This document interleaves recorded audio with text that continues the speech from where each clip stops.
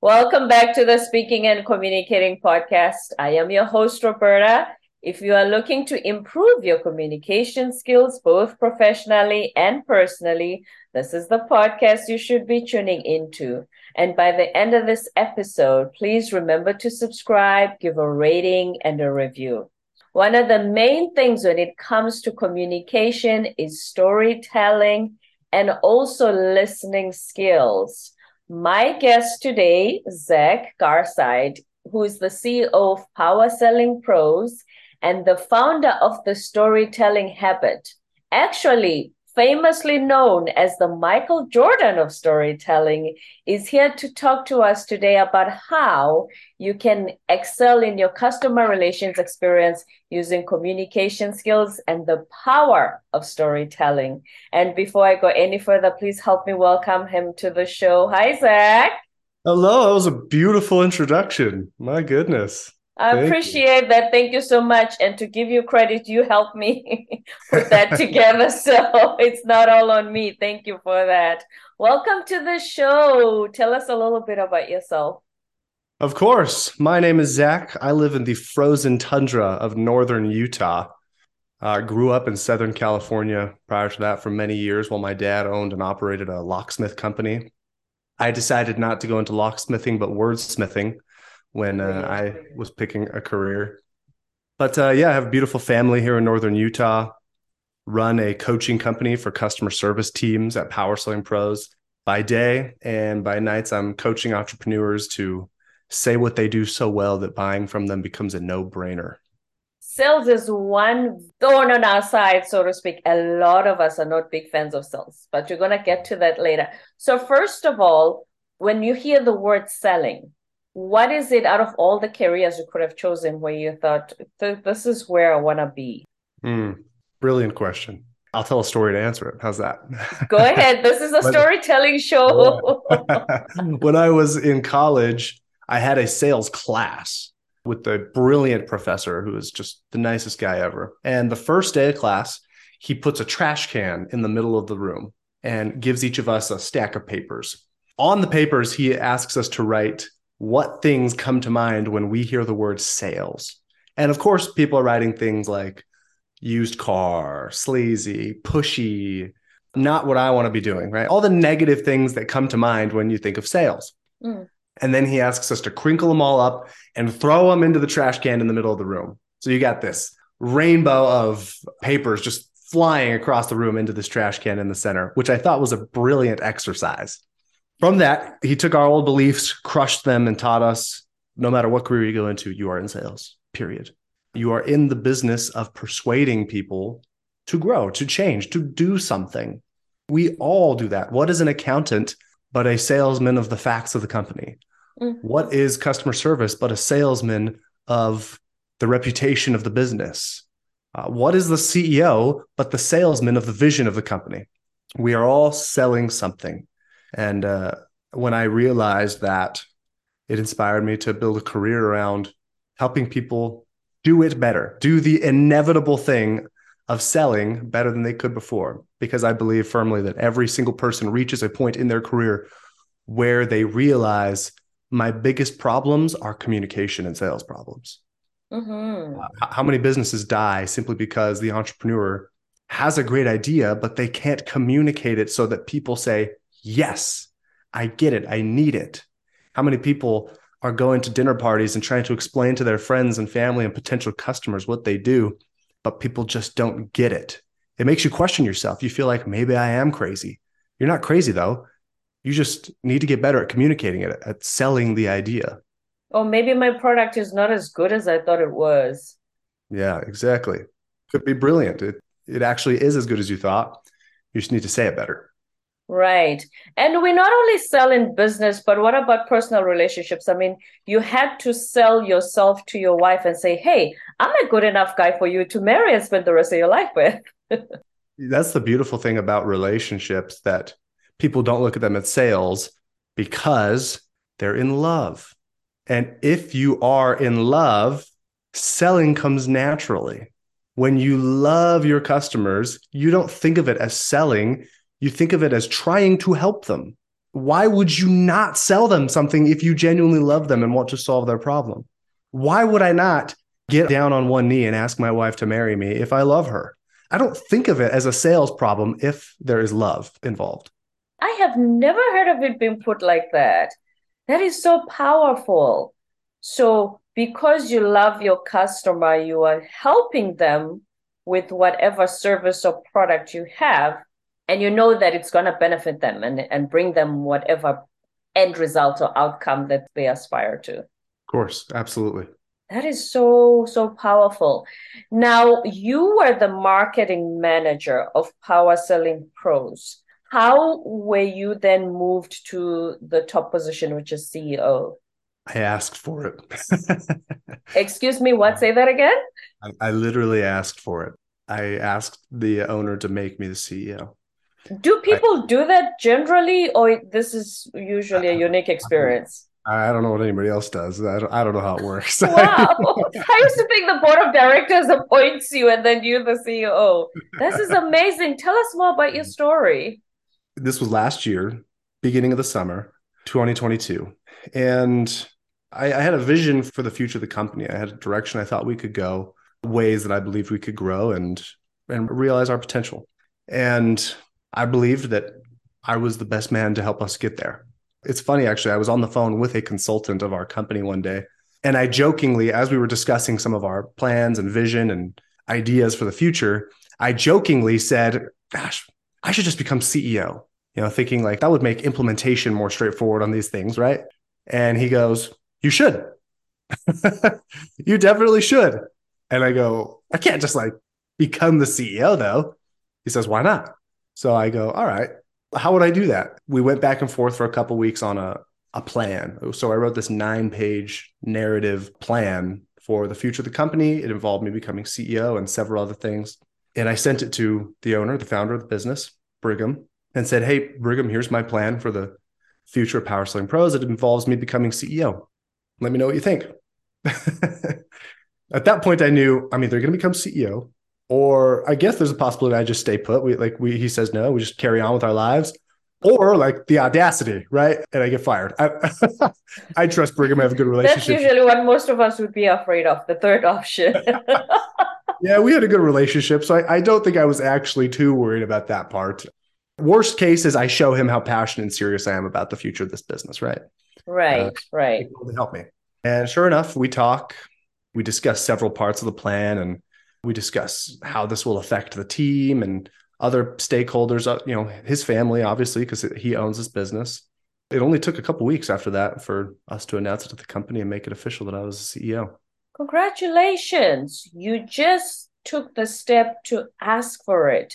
So it wasn't advertised on the company board. And a lot of people not only would not have the courage to do so, but how did you have the confidence to think, wait a minute, I am a visionary. I see where I can take the company.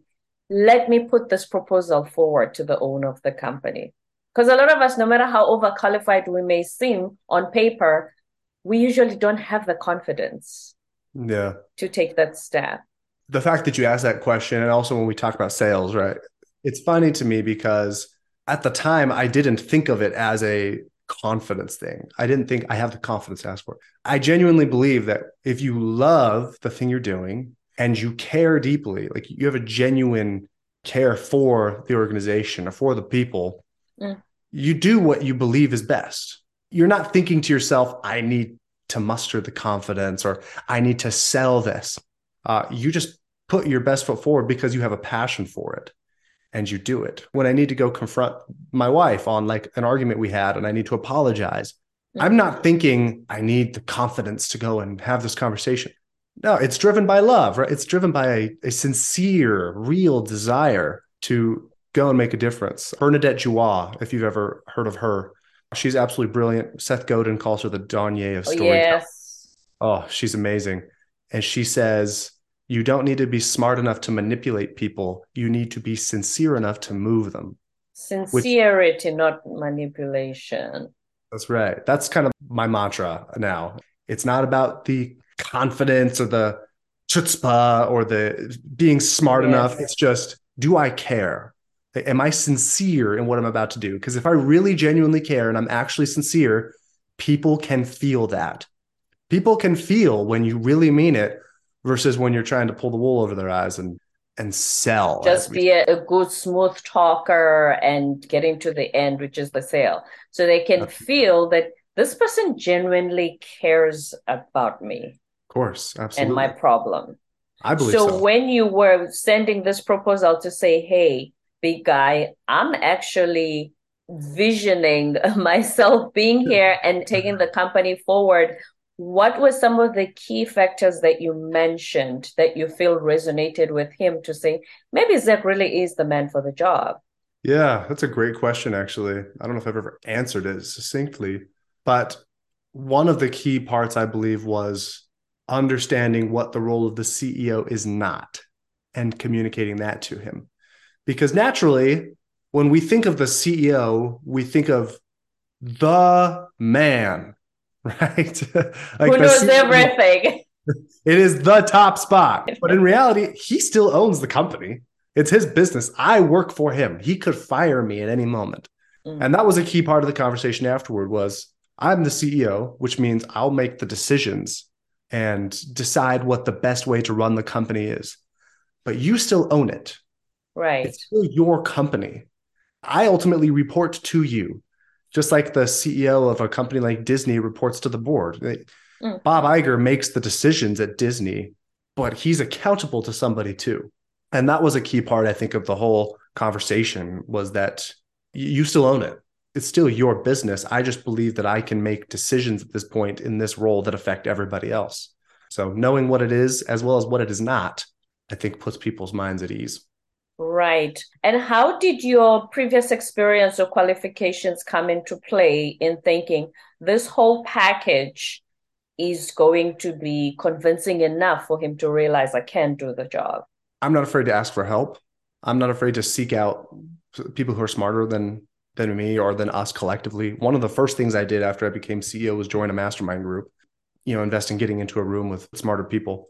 Right. I learned the importance of that last year, right before I became CEO. Like literally a month or two beforehand, I went to a conference here in Utah that was brilliantly done. And there were so many smart, sincere, ambitious people there. And I thought, wow, you don't realize how dead you are inside till you get yourself in a room with people who are alive. Wow. I discovered the importance of getting yourself into rooms with people who can help you. If you're the smartest person in the room, you need to get into a different room. But the smartest person in your friend circle, find new Yeah. friends. Yeah, that's concerning. Like you should, especially my age, right? I'm 28 years old. If I'm the Mm, smartest person in the room, I am putting myself in like not good rooms. And that's the beauty of this economy, right? Is I think that with how connected everything is, there is opportunities to start a business, to run a successful company, to be a CEO when you're much younger than you used to be, when mm. it was purely brick and mortar style businesses. Now there's opportunities for people of all ages, literally teenagers to successfully run and operate companies if, I believe, if you can surround yourself with people that are able to keep you grounded and humbled. One of the recent promotions we made at our company was there's a girl who works at our company who's extremely confident, straightforward when she speaks, and helps me really think through the decisions I'm making. She can humble me and keep me grounded as well. So recently promoted her. And I think my willingness to do that is honestly the thing that qualifies me best, I believe, Right. because my decisions are rarely going to be coming from my internal echo chamber where it's just my thoughts circling around. At least I hope so. Mm-hmm. That is very important because you know how sometimes, especially when we do leadership coaching, you find that some of the leaders out there struggle with the idea that someone who's a subordinate might have an idea that they didn't think of or better than what they thought, and therefore they think it exposes them in a sense. Totally. Yeah. Have you heard of Trust and Inspire, the book? I've heard of it, but I haven't read it yet. Yeah. I'm slowly listening to the audiobook. Like like Oh, it once a has week. an audio. I'm gonna listen. Yeah. Yeah. But Stephen Mm. M. R. Covey wrote it, the son of the late Stephen R. Stephen Covey. R. Covey. Yeah, Seven Habits. Mm. Yeah. So his son wrote this book, and it's all about the shift from command and control to trust and inspire. Command and control management and leadership being The decisions come from the top and go down. Trust and inspire being the flipped version, which Right. is let the people who have the information, who are there every day doing the work, make the decisions. This is why communication is so important. This is why it's so crucial we teach people these skills, because if we're serious about relinquishing control to the people who have the most information, we need to train them to be able to communicate what they're seeing and what they're deciding to us, which again, typically is a skill we reserve for the people at the top. Right. But everybody needs it. That trust and inspire model, do you see how when you say you give the power to the people who are on the ground dealing with the customers, how would you explain that panning out in the customer relations model? I underestimated the power of inertia, I think, when I first started trying it. The thing that I have found to be extremely fascinating in a leadership role, and by the way, I am not a leadership expert. We are learning. Yeah. But the thing that I have found very fascinating being in that type of position is that people, and you learn this in sales especially too, people are wonderful at talking about what they will do. I will get in shape. I will increase my close rate by 10%. I will make this proposal to my boss.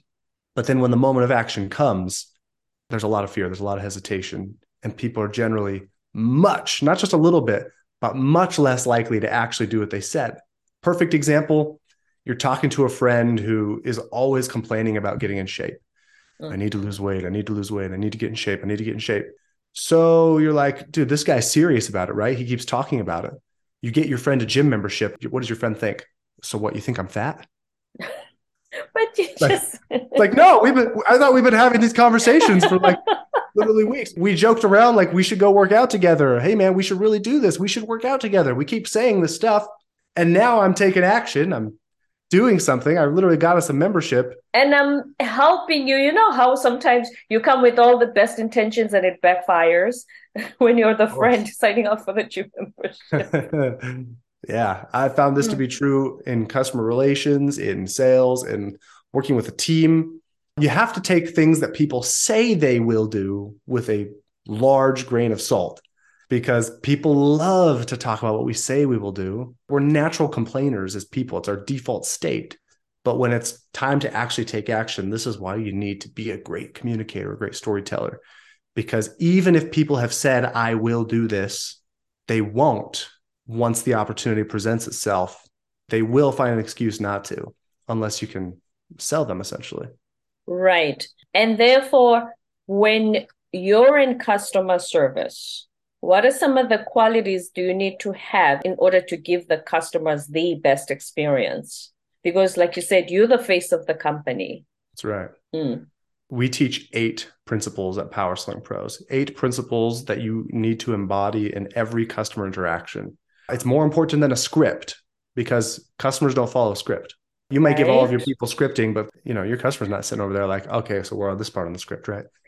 But as a customer, doesn't it sometimes feel like that? If I have a problem that is slightly off the script and they keep reciting to me, I'm like, no, I hear what you're saying. But ma'am, our company policy is this. I say, I hear that. But my problem is specifically this. So it's almost like companies train them not to vary from the script if the problem is a little different. Am I right? Yeah, it's a huge problem. Companies should not be doing that. Scripting is hurting your people. It's hurting their morale. You want to bring out the greatness in people. And the way to do that is not to script them or turn them into robots. I always tell companies, if you're just going to script the whole thing, the tools are already in existence for you to just automate the experience. Right? We have AI. We have chatbots. We have forms. We have the dial tree.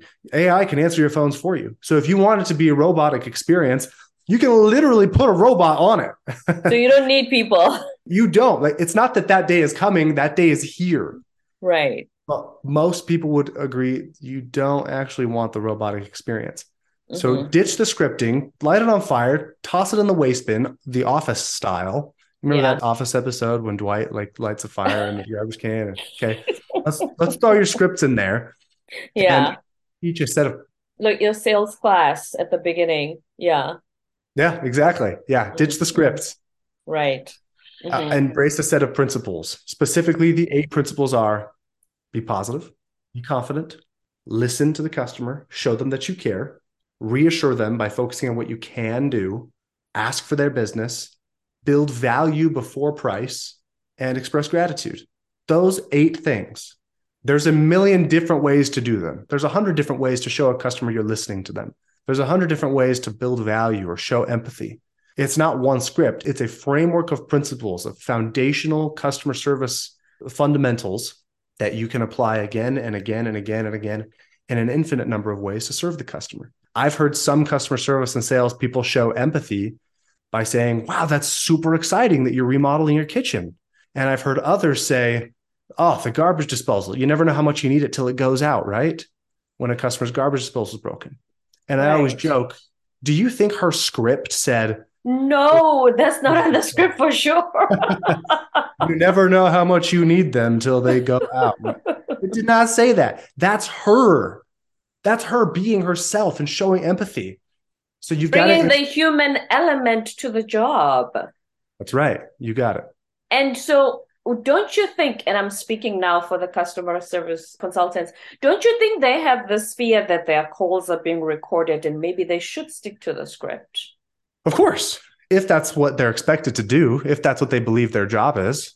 But if you can change their mind about that and show them your job is to serve customers, it's to take care of people. Specifically, we teach our customers that your job is to book the job and wow the customer. Those are the things we want to hear on the phone.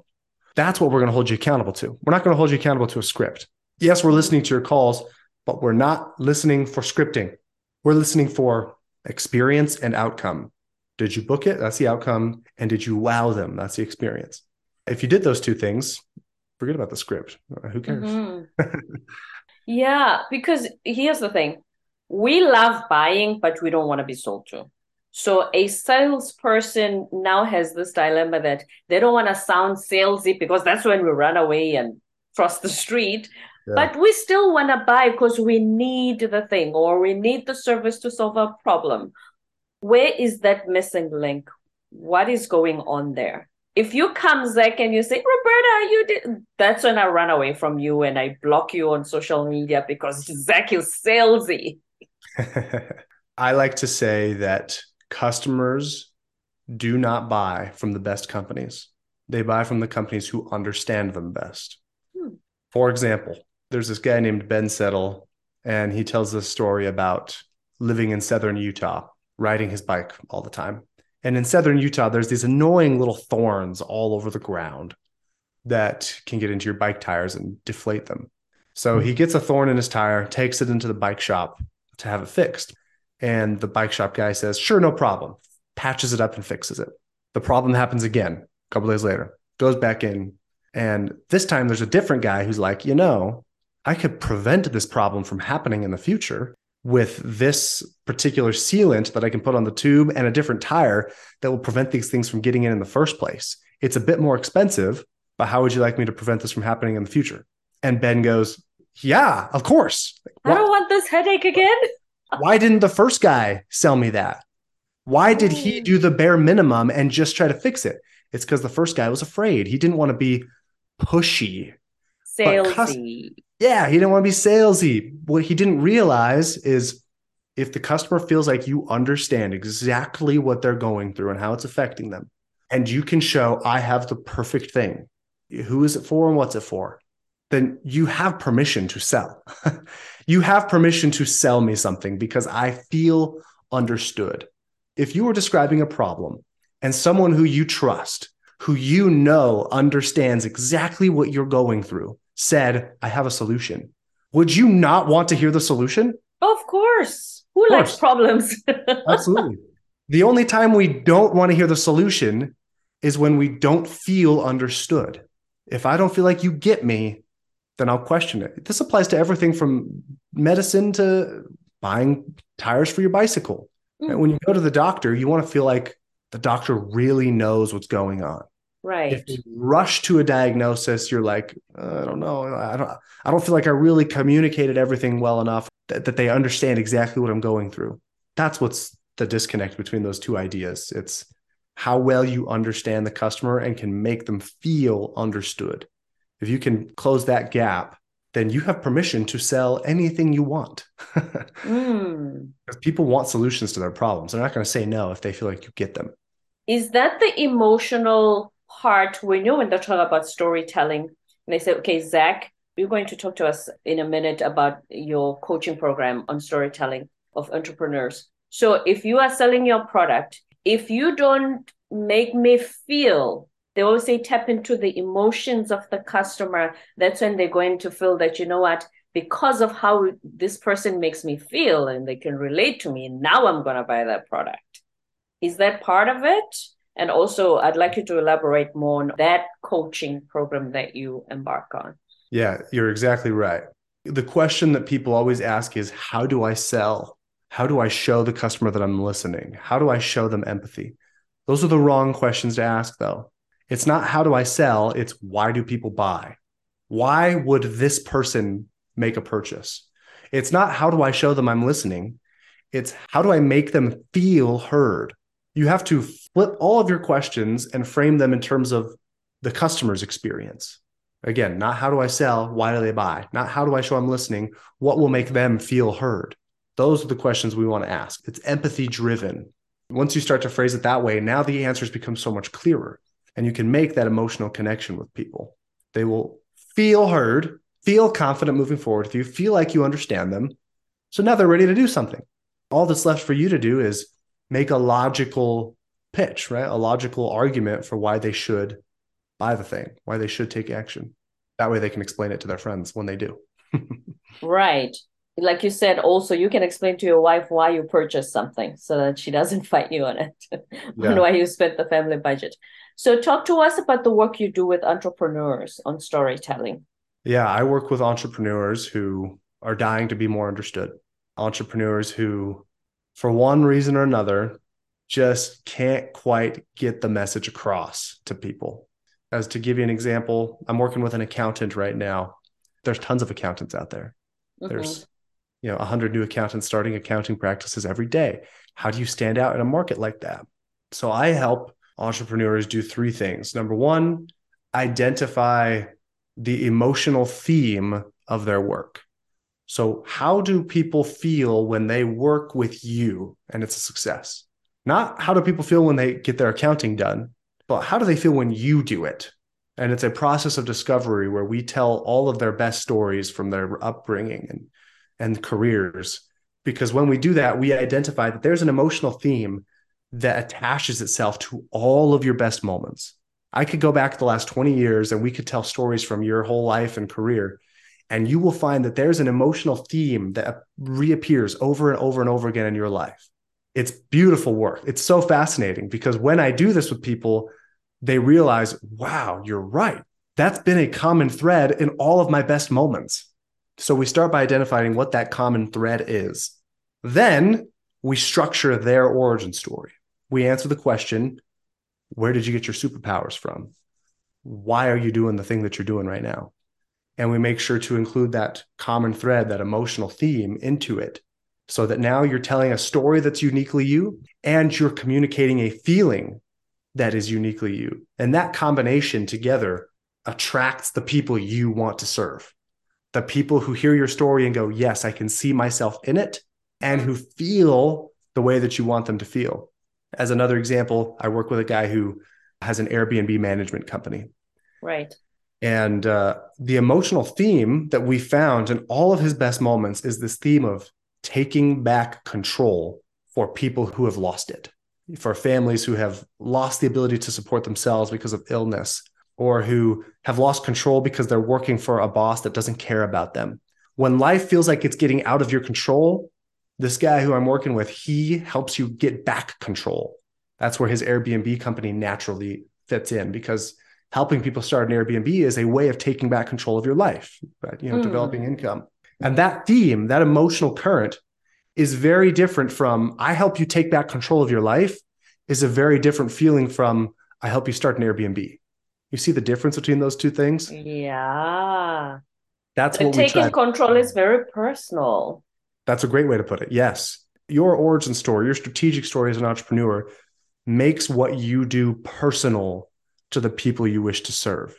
If you just position yourself as, I am an accountant, I am an Airbnb management company, I am a customer service training business, I have a software company for recruiters, get in line. How many other There's people do the 10 same? million others, yes. Yeah. What But makes you different from everyone else? you make it personal by structuring and articulating your story so that people see the bigger reason why you're doing it. And those people who share the same belief with you that I need to take back control of my life, or in this accountant's case, it's that there is a way to balance out the risk and the reward. In all of his life, there had been this common thread where he felt like it was all or nothing. And so many people do. So many entrepreneurs believe it's all or nothing. You have to quit your job and go all in, or you'll never build your business. And he'd grown up with that false belief his whole life. So he built this accounting practice on the idea that you can pursue growth and mitigate risk at the same time. It's not an either or question. People who want that, who share that belief that it doesn't have to be all or nothing, he is the accountant for them. That's what I do. Because it resonates with them because of his story. Yeah. Anybody who also has grown up believing it's got to be all or nothing and how trapped that makes you feel, they hear his story and go, yes, like I feel the same way. That's how I feel. You just described my emotional state. Those people, he's the only option for them. Right. So it's a good thing then to allow yourself to be vulnerable and tell your story, because here's the thing. I'm 47. I come from the generation of listening to Zig Ziglar, Tony Robbins, Brian Tracy. They sounded almost like superheroes. Now you got Batman and everybody.